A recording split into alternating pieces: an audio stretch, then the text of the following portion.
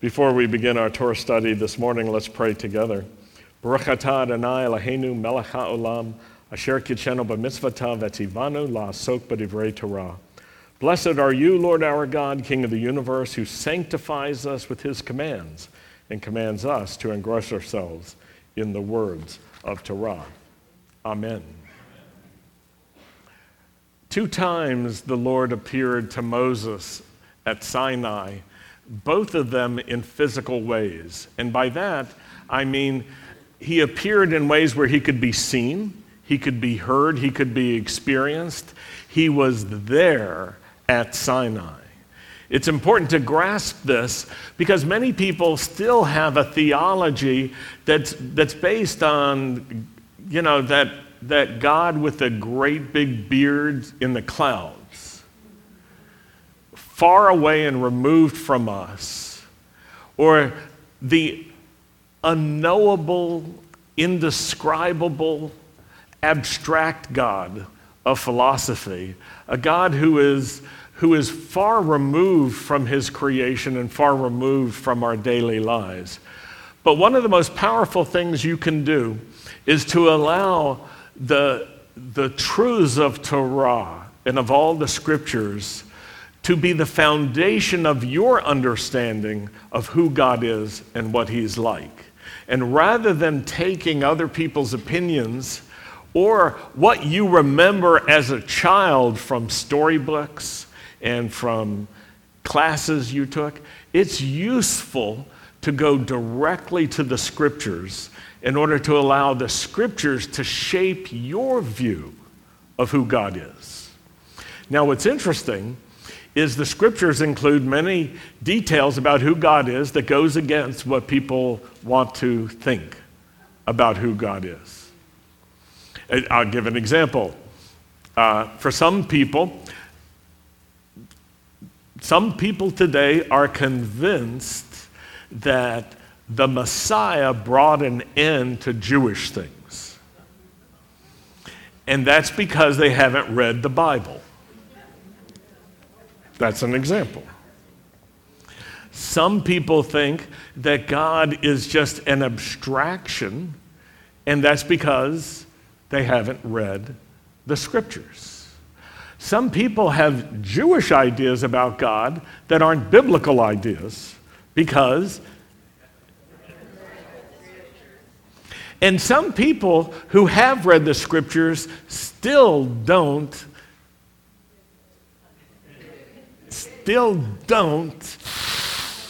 think that what the scriptures actually describe are correct. Many people will cherry pick from the scriptures only those things that fit into their preconceived notions. And this is why it's true that people can create God in their image.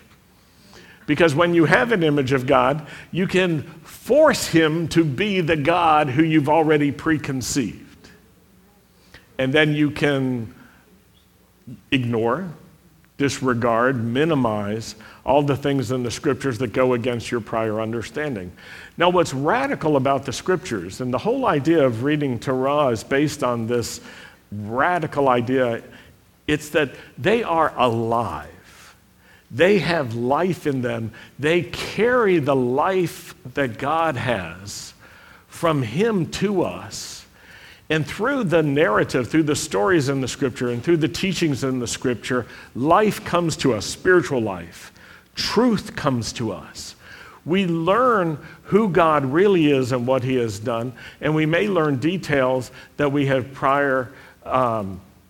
in prior times either ignored, minimized, or not understood. So it's with this in mind that I want us to turn to Exodus chapter 19, because we'll read about the appearance of God to Moses. And then in a few weeks, we'll read about another appearance that also is challenging and filled with controversy. Exodus 19, verse 3.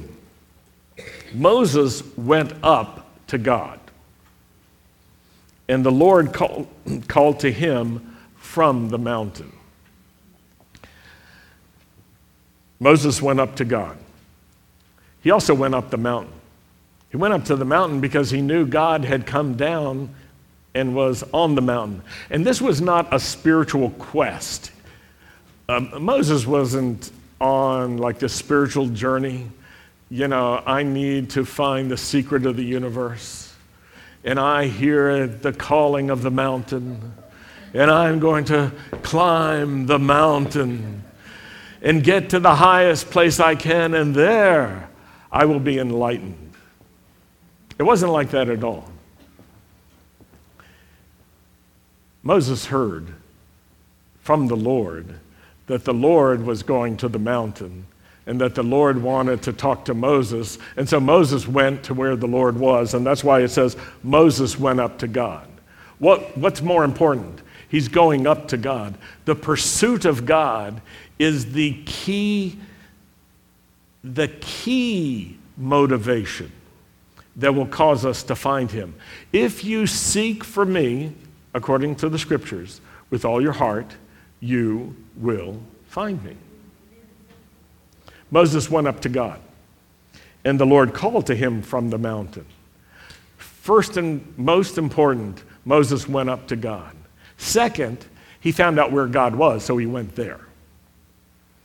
But this is a powerful, powerful statement because it speaks about things that we may ignore or we may minimize, or you may say, oh, I know that. But unless you ponder it and you take it deeply into your heart and your mind and allow it to shape your understanding, you may not be able to communicate who God is to anyone else. You may just have sort of vague, childish ideas. It's important to know who God is and to be able to allow the scriptures to show you who God is and what needs to be in your understanding. God is not just the God out there. He's not just an abstraction. He is a God. The God of Torah, the God of Moses, is a God who can come down from the realm of heaven and enter into the realm of earth. He can come into the physical world. He can be as present as you are in this world. The Lord called to Moses from the mountain. Now, in the passage we're going to read, the Lord reveals himself in just a few verses as fire, as a personal presence, and as a God who has a voice. So let's go in the same chapter to verse 16, Exodus 19, verse 16. On the morning of the third day, there was thunder, lightning, and a thick cloud on the mountain. And then a shofar blast sounded so loudly that all the people in the camp trembled. Now, this is fascinating. It doesn't tell us in this verse who's blowing the shofar. But for all of you who do blow shofars, I think this is encouraging. I mean, maybe it was the Lord blowing the shofar. That would encourage, I know, you shofar blowers. But maybe it was angels who are blowing it. We don't know. But we do know this. It wasn't just a private sound that Moses heard that he told other people about. Everyone who was there heard the loud sound of the shofar. And what's interesting is they knew it was a shofar. It wasn't something else. It was so loud that it filled everything, and the people trembled. They were filled with awe because they understood that this was extraordinary. This was a call from heaven to the people. Moses brought the people out of the camp to meet God. So there was physical sound that people could hear. There was a response, but there was a purpose. Moses wanted the people to meet with God. They stood near the base of the mountain. Mount Sinai was enveloped in smoke because it was a latent volcano. No. Because there were forest fires. No. What's the explanation? Because the Lord descended onto it in fire. Why is Mount Sinai engulfed in smoke? Because the Lord came down in fire. He came down in fire. The Lord came from the heavenly realm in fire down to the earthly realm. That's what Moses is telling us. Now, of course, if you don't like that idea, you can make this metaphorical. You can make it poetic. You can do anything you want with it. But the thing you should do is realize what you're doing is because you don't like it. You're trying to make the words mean something that they don't mean. The simple meaning, the Peshat, the simple meaning is this: God came down from heaven. And when he came down in fire. Now there was lightning, and there was thunder, and there was a thick cloud, but the people weren't confusing the natural weather phenomena with the presence of the Lord. These things were happening because of what God was doing, and that's why everyone was filled with awe. When they heard the sound of the shofar and it filled up everything, it filled the people with awe. Mount Sinai was enveloped in smoke because the Lord himself descended onto Sinai with fire. Its smoke went up like the smoke from a furnace, and the whole mountain shook violently. And the sound of the shofar grew louder and louder. Moses spoke, and God answered him with a voice. So here you have God coming down as fire, not to be confused with normal combustion. This is something else. It's fire, it's flames, but it's not just fire and flames. God is coming. It doesn't say this, but there are other times where we read about a fiery chariot, a chariot of fire. But this is a case where God chooses to come down in fire, and it's to get everyone's attention, and they know what's going on, and Moses understands what's going on. The Lord is coming down to the earth. Now, this is not one of those, if you'll pardon the expression, one of those sweet Jesus moments.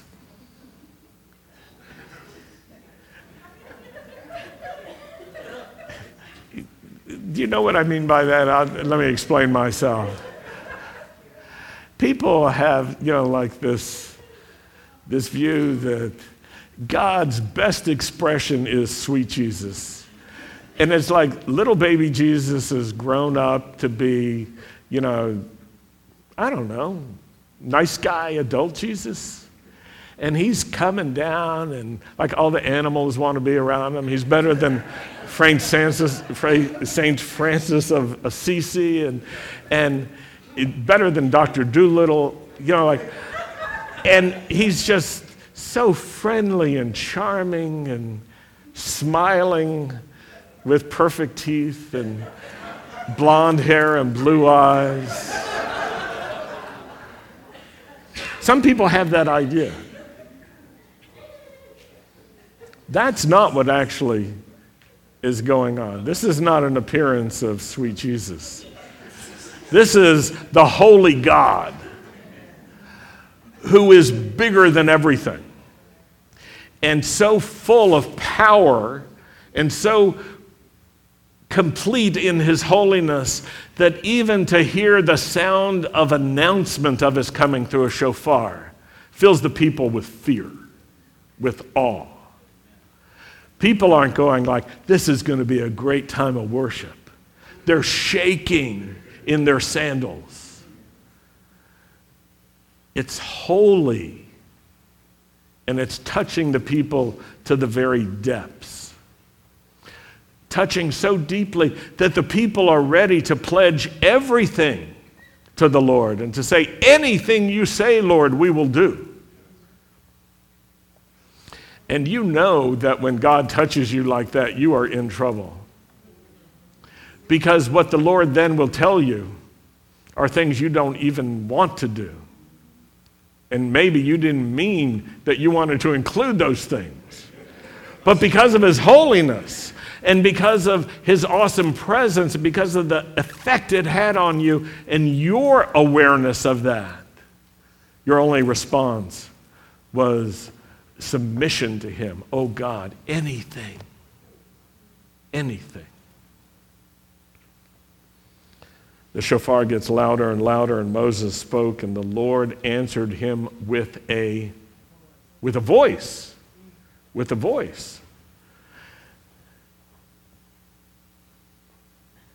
So remember 5 ways that God revealed himself to Moses that we looked at recently: as fire, as a personal presence, as God who has a voice, as God who is wisdom and has ultimate authority. And 5th is the God of Abraham, Isaac, and Jacob. But in this passage, we see the first 3 happening simultaneously. The God who comes as fire, he comes as a personal presence. He comes as one who has a voice. He speaks, and Moses can hear. This is profoundly important. God has a voice. He can be heard. He can say words that you can grasp. He has a voice that is distinct from all other voices. And when he spoke to Moses, Moses knew who it was. Now, the first time, you remember the burning bush? Moses was curious, but he didn't know who was talking to him. He was curious, but he didn't know what was really going on. And he was more curious than he was in awe. And that's why he approached the burning bush that wasn't being consumed. It's like, what's going on? And the Lord says, this is a holy place. Take off your shoes. That was a surprise to Moses. He didn't know it was a holy moment until the Lord said, this is a holy moment. But at this time at Sinai, everyone knows. Everyone knows this is a holy moment, and everyone knows who has come down from heaven. No questions about this. Moses isn't saying, well, wait a minute. I know the burning bush God, but who are you?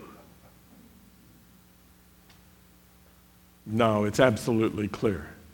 The Lord has come down to Sinai.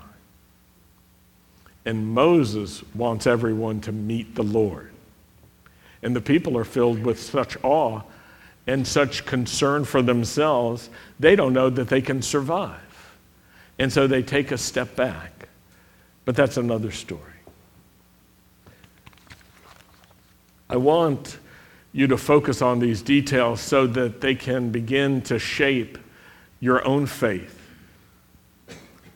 and the life of faith that you're living, because the revelation of God gives definition to our relationship with God. The details that are in the scriptures are important. They're not insignificant. Sometimes people read details that they're familiar with, and to be honest with you, they're bored when they read the details. And so they just sort of skim the details. I think any one of us can do that at different times. We're sort of in a hurry. It's like, yeah, I know that, I know that, I know that. Okay, show me something new. When you get bored, you're actually treating the scriptures as if they're not alive and as if they're defective, that there's unnecessary detail in the scriptures. But when you give honor to the scriptures and you say, God has been very concise and sometimes sparse in the details that he gives so that we can focus on important things that he wants us to know. There's a reason for it. It's to draw our attention. Why does God want us to know that he can enter this world? So that we can know that he's the God not just of heaven, but the God of this earth. And every religious system that says God is more God out there than he is here is not true to the Torah and the revelations of God from the scriptures. God is just as real here as he is in the heavenly realm. Think about the implications to our faith and the life of faith. The God that we serve, the God of Israel, is personal. He engaged Moses as a person. He engaged Israel as a person. He called Israel into a relationship, not just into a religious system. Many people today use the word faith as a synonym for religion. Some will say, well, I'm of the Catholic faith, or I'm of the Jewish faith. But that is not the way that the scriptures use the word faith. Faith has to do with a trusting relationship where those who trust God want to be trustworthy to God as a reflection of his trustworthiness. So it's not just a matter of believing an idea. It's a matter of allowing God to show himself faithful to us. And when he does, to take notice of it and to keep it and to allow that to shape our understanding and our perception of God. God is personal. Think of the implications. Faith touches us personally. It's not just the matter of inheriting what your parents gave you. Though parents, it's good to give an honest spiritual legacy to your kids. It's very good to do that. It's necessary to do that. It's part of their formation. And if you do it well, it will have a profound impact that will touch them in the deepest of ways. Faith is personal. It touches us personally. It's important for us to understand this and to understand also that God has a voice. Why does the scripture tell us that God has a voice? It's so that we can understand that he can be heard. Shema Yisrael.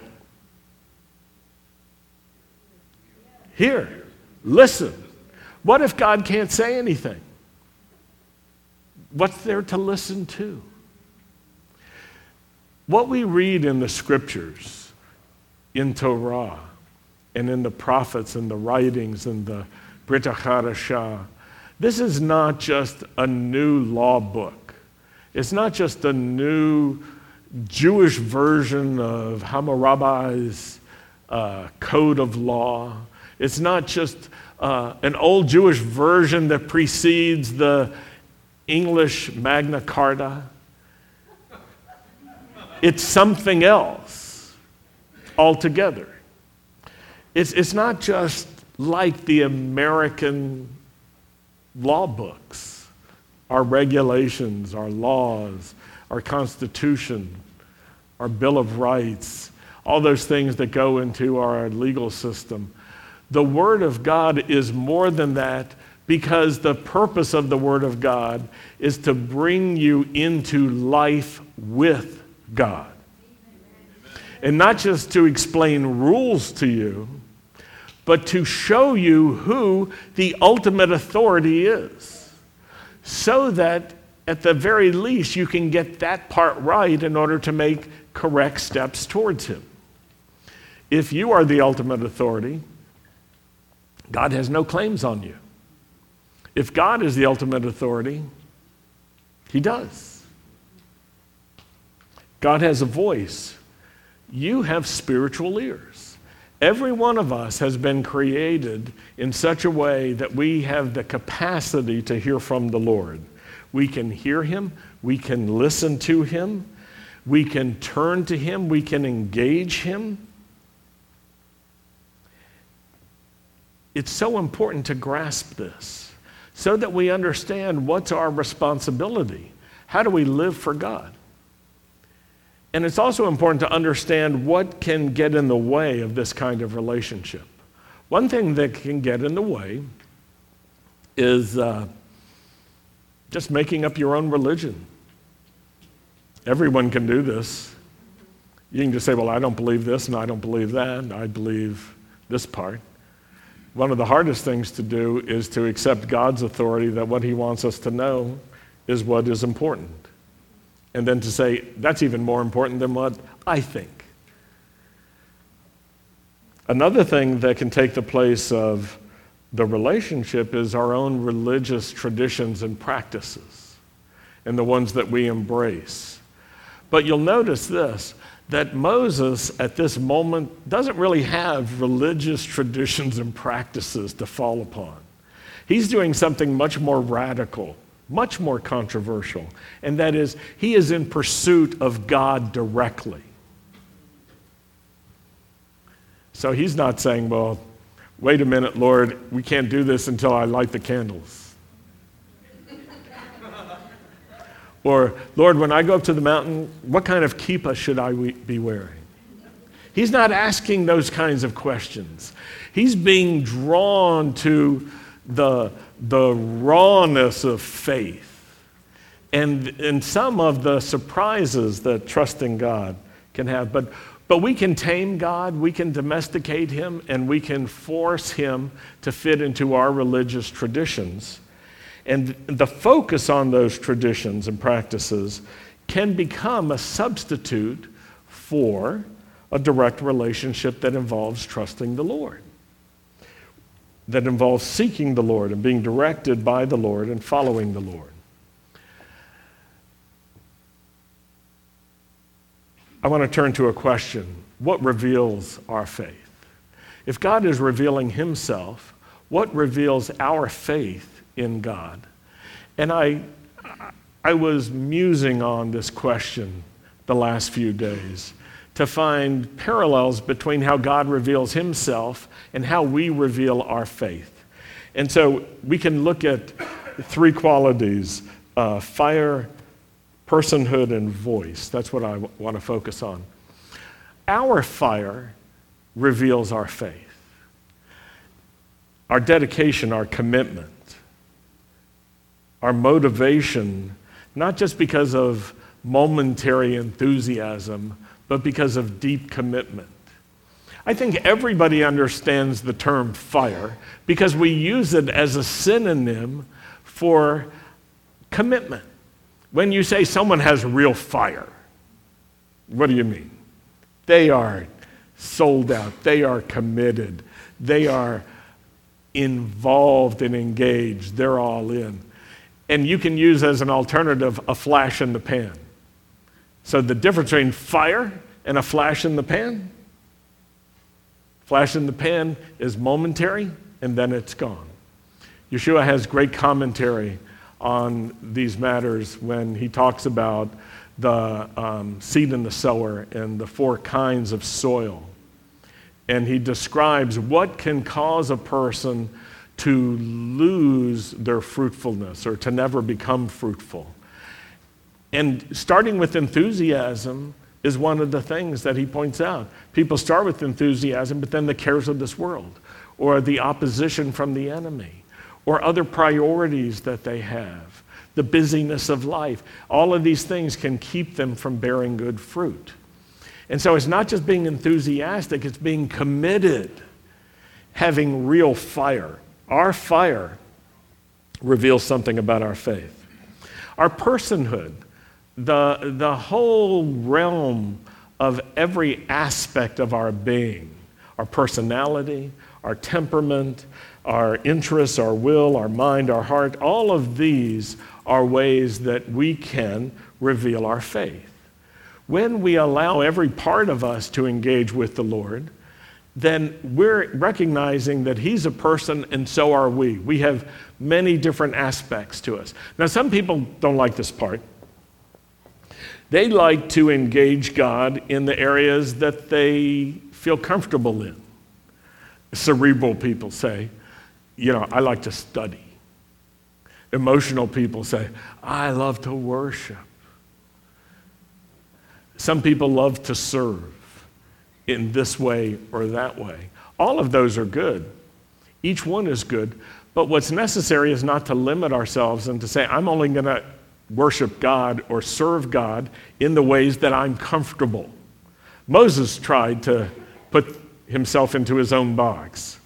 He said to the Lord, Lord, I'm not a good speaker, if we understand that he was stuttering. And he said, you should pick someone else. And the Lord basically said, I picked you. Live with it.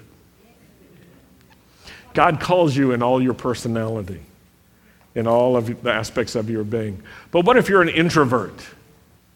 Oh, introverts are so comfortable saying, well, I just don't do that stuff. But let me tell you what introversion and extroversion means. It has to do with how you recharge and what takes energy from you. The extrovert gets energy by being with people. The extrovert loses energy by being alone.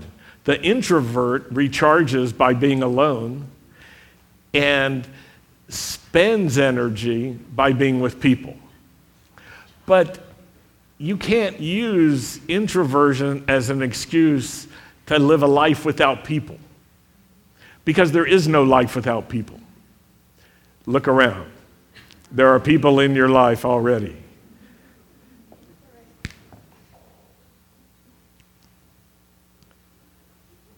The last detail, our voice.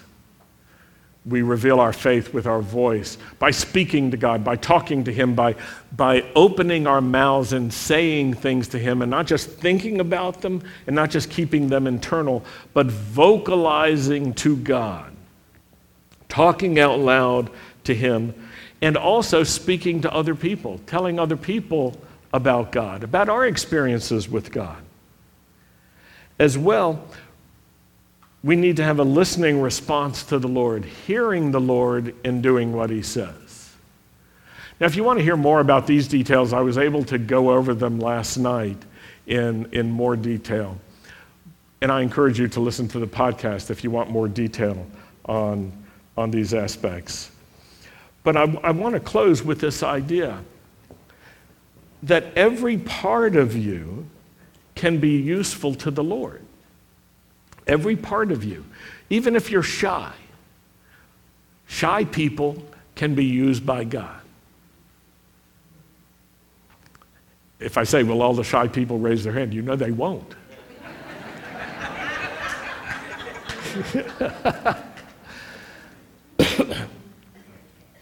But here's the thing. If you want to be a hermit, you can do this on your own. If you want to go find a cave to live in, you can. But if you want to be in the body of Messiah, you have to be with people. You need people. People need you. We need to be together. And so we have to get over shyness in order to face this reality. So I'm sorry, shy people. I didn't mean to end on that note, but let it be the last thing that you have to deal with today. So you can go home and say, oh, I was looking for the anonymous, shy life, and now it's been destroyed. Let it be.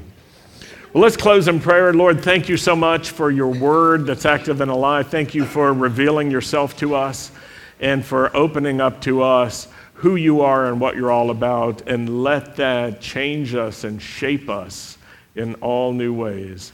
In Yeshua's name we pray. Amen. We're going to close with Aaron's blessing. Would you please rise?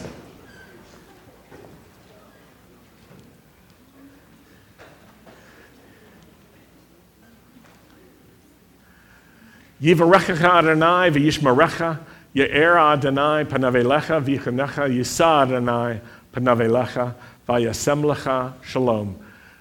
May the Lord bless you and keep you. May the Lord cause the light of his face to shine upon you and be gracious to you. May the Lord lift up his face to you and give you his peace. In the name of Yeshua, the Prince of Peace. Amen. Shabbat shalom.